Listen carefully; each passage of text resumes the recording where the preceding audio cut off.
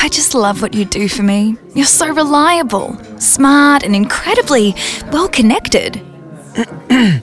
Excuse me, could I pay for my meal? Oh, of course. Just having a moment with my CommBank Smart Terminal. Tap away. Feel a stronger connection. With extra connectivity, you're always payment ready. There's more to love with the CommBank Smart Terminal. It is a nice terminal. Eligibility criteria, fees and T's and C's apply. Hey, welcome to the Medicubes podcast, where we bring you all that's good, exciting and sometimes challenging in primary healthcare. I'm Chris Smee, joined by my good friends Kim Pointer and Rivka Hagen. Together we bring a wealth of experience and passion, as well as being in the thick of what's going on in our industry. We used to have a laugh, debrief and chat about all the big issues and what was happening in our own professional worlds, and invite you to join us in this conversation. So join us and our invited guests every month to bring you a light-hearted take on the latest, greatest and controversial issues and a few pearls of wisdom along the way.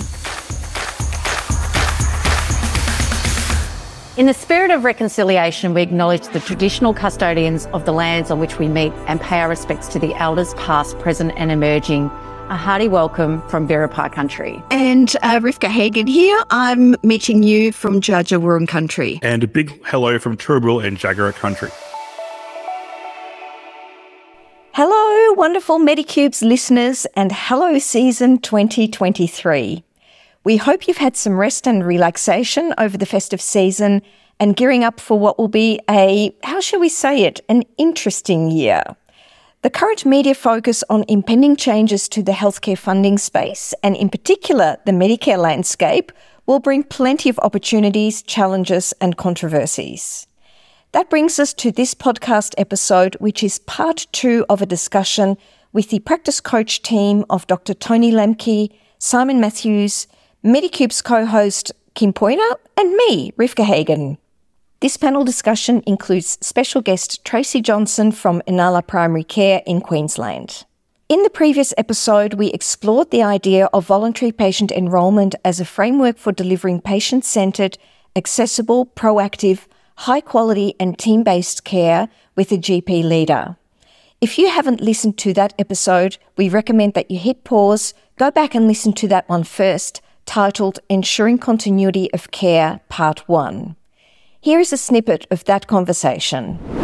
So, context. When Medicare was created, there were 14 taxpayers for every pensioner. We're now down to 7. So we've seen a halving, and over the next few years, that's going to fall to 4. So we've got a massive fiscal problem in this country where we simply can't afford to keep funding things the way we do. And we've got lots of elderly patients going, I'm sorry, but I can't even get into a hospital. So we've got this real financial crisis, and then COVID came along and made it a whole lot worse. So the reality that we need to face, and I like speaking pragmatically, is that there is no magic wooden budget that we can just go, make my world a better place by giving me billions of dollars more, because there's not the tax base to give us that billions of dollars more. On top of that, Australia has one of the most expensive per patient healthcare systems at a user level. So we're creating hurdles for people to access care by cost. We're also creating hurdles for care around access, because in most GP practices now, there's doctors, if not all of the doctors, who are not taking new patients. So simply getting access to care is becoming a problem. So this is our context. So voluntary patient enrolment might support our practice if it clearly identified who we're accountable for, but also gave us funding that enabled us to provide those systematic and team-based services that they need. So in the absence of funding that supported more nurses and the absence of availability of nurses or other allied health providers or other healthcare workers to work with us, it doesn't add much value to what we're already doing. So within the fee-for-service structure, we are providing team-based care to the extent that we can. It would be better if the GP didn't have to see every single patient to be able to bill them, if the nurses and the allied healthcare providers had much more autonomy, much better for us. The question is, does voluntary patient enrolment, will it support that? Will you have to demonstrate that you're doing that? Or will it just help me buy a better car and we keep doing what we're doing? If fee-for-service works alongside capitation systems, it's difficult for me not to want to still bill the fee in addition to receiving the capitation or the registration payment. So there's a lot of details that need to be worked out to make sure that any changes of VPE have a positive impact on the health system. In this second part, we explore some of the arguments against voluntary patient enrolment and the healthcare home framework, and discuss the challenges that will need to be overcome if this is to be a successful new funding program. What's an argument against VPR? Why would you not do this? We've heard a lot of reasons why it might be beneficial, but I'm curious to understand, why might we not do it? I might address that. I'm informed a bit by an article by Chris Irwin and other people who have been critical of the proposals that are out there. And I might say, if I'm against VPR, I can still have common ground in that I believe that patient outcomes are better and health services more efficient if patients have a long-term relationship with a particular GP. And in fact, the AMA statement that was released yesterday said that, in fact, in Australia, 75% of the population identifies as having a particular general practitioner, and 95% identify as having a usual practice. So I could say that there is, in fact, de facto VPR. Without having a particular scheme for it. I would agree that general practice needs to be financed and supported because it's struggling. I would agree that team-based care is vitally important and the best way to deliver care. I might agree that the fee-for-service has its faults in the way that it's structured, in that it's not high enough, that it rewards the wrong things, but I might say that it's better than the alternative system. So that's the Chesterton's Gate principle. Before you pull down a fence, you have to demonstrate that what you're going to replace it with is better than what you've got now. So even if the fence is faulty, it's best to keep it there until you can demonstrate that what's happening is better. So if it's a critic of voluntary patient enrolment, I would say that there's no evidence that registration leads to better outcomes. That where they've gone a long way down this path in the UK since 2004, that they're calling for fee-for-service to be introduced, and UK GPs are fleeing, moving to Australia and don't like the systems that are there. I would say that the Healthcare Homes trial that was run in Australia was unsuccessful in improving patients' care. I would say that the current fee-for-service is the best way to encourage young doctors to become GPs and provides health outcomes for the patients. And the main problem that I would argue with VPE is it misunderstands the relationship between general practice and government. It's not a partnership between equals. And over the last 20 years, it's become apparent that the main agenda for primary care funding has been cost-cutting and big data and increased bureaucratic control. And the motivation in general practice is providing excellent patient care. And when you've got this difference in goals and the massive power differential in that general practice is primarily funded by the government, any deal that we make between the two forces will come out of the government's needs being delivered at the expense of general practice outcome. And I would say that we're playing with fire as GPs, and we're naive if we think that voluntary patient enrolment, getting a moiety for having more patients enrolled without other changes to the system, is going to end up with a better deal. That is part of a slippery slope where capitated will be expected to do more, will be accountable for more, we'll have to provide more data for these patients, but we won't be receiving the resourcing we need to provide the team-based care that we want to need. So I can agree that the medical home model is good. I would argue, if I was against VPE, that really we need to make sure the fee-for-services rewards team-based care, rewards chronic disease management, rewards looking after people with serious health problems and Indigenous people and people with lower socioeconomic status, because it's too risky to go down this other path where the details are unclear. It sounds good in theory. In practice, it may not deliver what we want to deliver, and it won't be voluntary for long. It'll become So one of the things I'm hearing there, Tony, is the whole question of why place a system, invent a system that simply reflects what we're already doing. If 75% of patients say I have regular GP and 90% say I have regular practice, as you said, that's VPE, that's de facto VPE. We do need to be careful, though, of the whole question of no evidence that this works, because as we all learned in undergrad school, absence of evidence is not evidence of absence. Maybe we're just not asking the right questions yet to adduce or draw out that evidence that might tell us what's going on. Kim, I can see you had your hand up. It's down now, but perhaps there's something that you want to throw in here. Yeah, look, I'm all for making sure that there's absolutely a funding model that supports team-based care, and absolutely everyone working to their top of license and scope of practice is going to be, rewarding for the practitioners, is it not? And at least then, we're going to open up opportunities for the likes of me who goes, I would love for someone to be my regular GP, but at the moment, I have to telehealth back to my old team back in Torquay so that I can get regular bloods and all the like, because I can't access a regular GP. Now, I am maybe in that top 10% that you're talking about, Tony, but I know that particularly in one area that I'm working with, people between the age of 16 and 24 cannot get a regular GP. So they've had to do a whole co-design on opening up better access. So I'm wondering, those marginalised communities, people that can't access a GP because maybe they can't afford to go to a GP practice, because a lot of practices are now going to mixed billing, and I totally agree why they have to and all the rest of it. And there's definitely a case for that. I'm just concerned about who's going to get left behind. I can put up my hand and say, yes, I can afford private billing, and say, yes, I can wait 6 weeks to go and see a GP to have a skin check, right? But what if I'm acutely unwell and I ring up and they say, no, you can't get in because you're not normally a patient of ours? And, what if I only go and have my women's health checks every 3 years or 5 years? I'm going to fall between the cracks. That's my only concern with that particular model.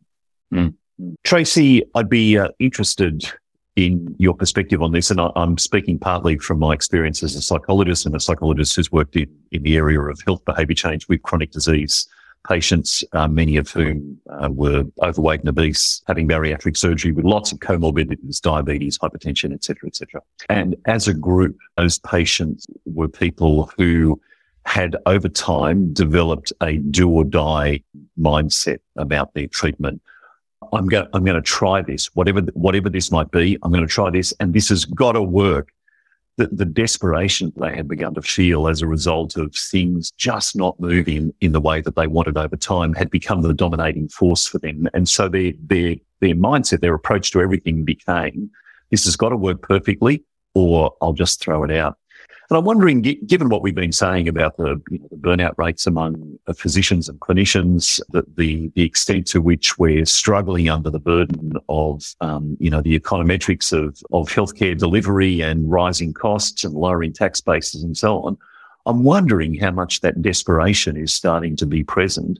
And I'm also wondering, therefore, how much that might be shaping mindsets about something like VPE, and whether you think there's a risk in people approaching this as a panacea. I hear everything you've said, Simon, and go tick, tick, tick, tick, tick. So if I use an analogy that's perhaps a timely one, we've just seen the death of the Queen and the Brits putting on pump and splendor like they do in nobody else's country. And we go back to what a referendum is like. Okay, it's really hard to get a referendum up in this country. And I think there's the majority of Australians kind of go, we had a foreigner as our head of state. How does that work? But when a referendum was put forward, we didn't vote for it. And I think the time has come again where people are saying, we probably need to look at who our head of state is, whether it'll get over the line or not, who knows. It'll come down to the model. And I think registration itself, is it a panacea for all the crisis that we're having? It's I think it's probably one of the central pillars, because how do you know how much money to give to a practice for a team of care unless you know how many patients they're serving? And at the moment, our SWIPI count doesn't really reflect how many patients we're serving and what their need is. If I look at my patient population, we're in a social housing suburb where we've got a very large migrant population, huge mental health issues, lots of trauma issues, all of that sort of stuff. So an incredibly complex patient group, where I've got 52% more of our patients who are over the age of 65 than the regional average. They're clustering to my practice. So what I want is actually needs-based funding. Nobody would disagree with that. And at the moment we're using activity-based funding reflecting frequency of attendance as need. And yet if in your model, your diary is so constrained that you can only give that patient 6 minutes or less, which a lot of practices are you in fact meeting the need? You're milking the magic money cow, but you're not actually meeting the need of those patients, because, the sort of patients we're serving need a lot longer, which is why it's a lot harder for us to use the Medicare system and keep the doors open, because we've got patients, 25% of the care we deliver is with an interpreter. It automatically takes more than double the amount of time. So, I can't do 6-minute medicine here and make it work. And I think there's a lot of practices that as aging happens, as complexity rises, et cetera, they'll quickly discover that what they're doing at the moment, where we've seen practices move from 4 patients an hour to 6 patients an hour to 8 patients an hour. You know, we've all seen that trajectory. You can't juice the lemon any harder. So we've got to do something different. And that's where I think knowing who your patients are, being able to plan what's needed for those patients and do it in such a way that the patient is included, because the patient is part of their care team. And often we've forgotten that. We think, oh, the time that they get with us is the most valuable part of the day, which is why I can just siphon it out in 6-minute intervals. Rubbish. You know, we need to name and shame the fact that we're underfunded. So 7% of healthcare budget going to general practice is a nonsense. Less than 2% of the healthcare budget going to preventative health. Absolute nonsense. But how do we change that? It's not about funding doctors to do more care because there's not more doctors. It's about funding teams to do care differently so that we can have more care, so that people like Kim can get in and see who she needs when she needs them on a regular basis. So the whole nexus of care still needs to be medically led by a doctor. You know, they have the skills and knowledge, but it doesn't need to be done by a doctor. And to break that nexus, at the moment, the Medicare system is very much based on a doctor sees a patient, you bill Medicare. I actually don't want nurses to fall into the same trap. I know that there's a rising conversation around, you know, let's give nurses a Medicare item for this, that, and everything else, because then you just end up with nurses being seen as a revenue generator as well. And frankly, that's not why we got into healthcare. We got into healthcare to care for people. We're people. We want to solve their problems with them. And if all we end up doing is just having to account for every 5 seconds of our day, that's not very satisfying. It's about how do we work with patients in a long-term way? And that's why people are attracted to general practice. They want those relationships with patients. They want to see the results. They want to support them. So we need a different funding model that doesn't allow us to fall into the trap that they have in other countries where, again, care becomes invisible and you can be cut out of the funding equation, as we've very successfully been in Australia. I want to name and shame the fact that government has abused us and we've let them abuse us. Now we need to change the dynamic. I'm seeing a lot of nodding. So yeah, go ahead, Rip. Sorry. No, please. I'm just wondering if I can bring into the mix the notion that the way that GPs are engaged in primary care at this point in time is primarily as essentially micro businesses, independent practitioners who rule their own roost under the umbrella of a practice infrastructure. And for me, this is, I guess, one of the big challenges too in that notion of voluntary patient enrolment, and how will that work practically when at the moment so many practitioners are directly in control of the patient-practitioner relationship. And the practice has very limited input into how that might roll out from a medical legal point of view, from a Medicare billing point of view. So that structure of how that currently plays out is very much, it flies in the face of what we would be trying to achieve when we broaden out that team-based care. And so I actually think that this is going to be one of the biggest barriers that we as practices are going to have to think very differently about how we engage practitioners as primary controllers, but within a team environment, which by its very nature means that there needs to be, I guess, some sort of breakage of that independent practitioner type of model of engagement, and how that would work practically. And I do see big headwinds, especially from most of those independent practitioners who are absolutely not ready to give up that control that they currently rest over their environment. But are they controlling a wrestle with a crocodile, which is not a fun thing to do every day? And, but they're so used to it, they're not naming it as a crocodile. So, if I look at our practice, we offered both models. You can come here as a subcontract GP if you want to. The vast minority of our clinicians have accepted that subcontractor model because they work in other practices and they come here to be part of, I guess, our innovation model and to give back. You're loving. Our loving. Whereas, other doctors and, our team keeps growing and we keep saying, well, you can have this model or this model. Do you want to be on a salary with an incentive or do you want to be a pure subcontractor? And by and large, people are going, no, I actually want to be on a salary. And it does change the dynamic. And I think if we go back to where general practice was, where you typically had GPs owning their own practice as a collegiate group and sitting down and making decisions as a collegiate group, they structured as subcontractors for tax effective reasons and whatever else, but they still were very committed to that practice, very committed to each other and sharing the care across their team because they were all in it together. We've now moved to a world where more than half of GP practices are owned by corporates. So the GPs themselves are not part of that ownership kind of, we're all in this together thing. They're very much seeing themselves as subcontractors. And you've seen that distancing of, well, you can't tell me what to do. I'll do it my way. And you know what? When it comes to the hard work, it's very easy to go, that's not my problem. I'm doing it this way because it suits me. The problem for government and for patients and for society is if more people step back and go, actually, it's not my problem, and yet we've got a growing big problem, how do we resolve it? So I think, naming the fact that we've got a problem with the private enterprise model and it's private practice, subcontractors within private practice, we've got these layers of privatisation incentive.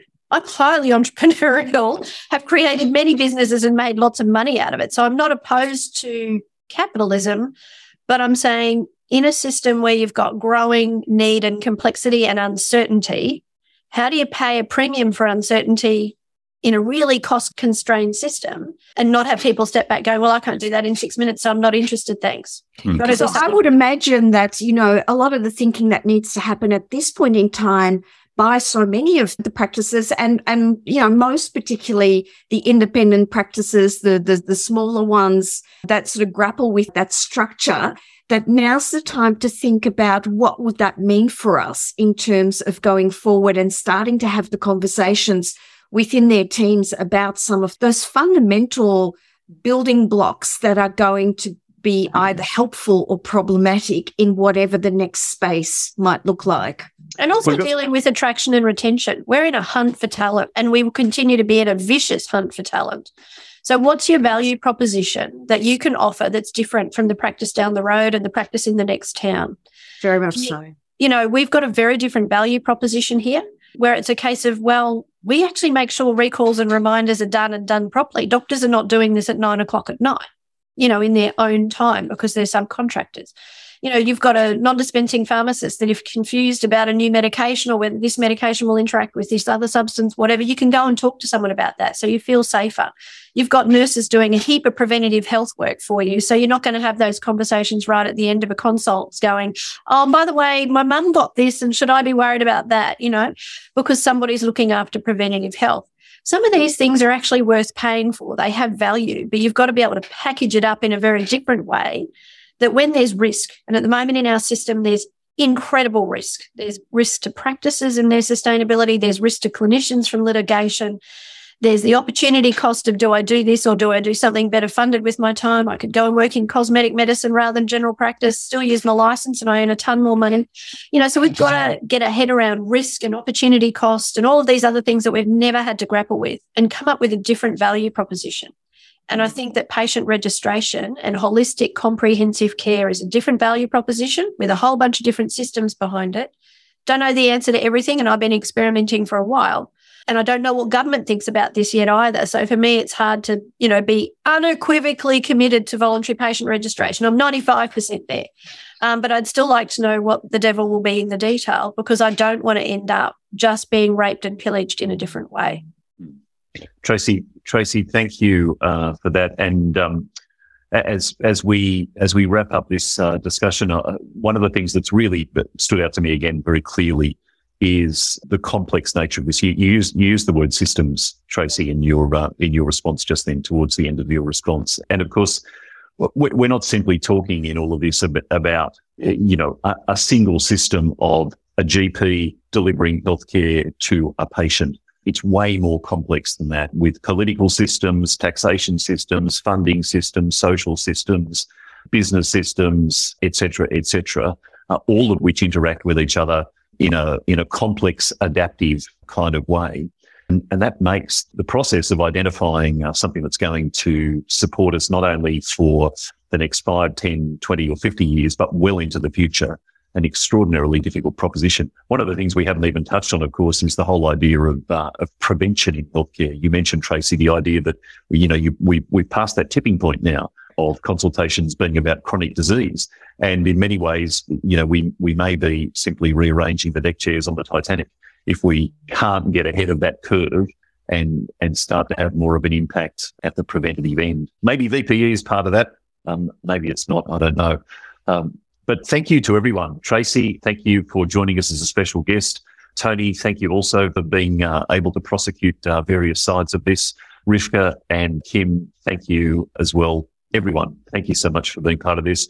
My hope is that for those of you watching, that some ideas from this conversation will foment in you and you will start to form some of your own informed views about VPE and start to think critically about the best ways to deliver healthcare to a growing and ageing population. Thanks very much, everyone. Thanks for listening to the Medicubes podcast. Make sure you subscribe via your favourite podcast listening app so you don't miss an episode.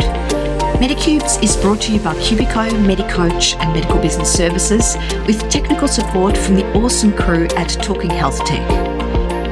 This podcast presents information of a general nature and we recommend that you obtain professional advice for your individual circumstances always.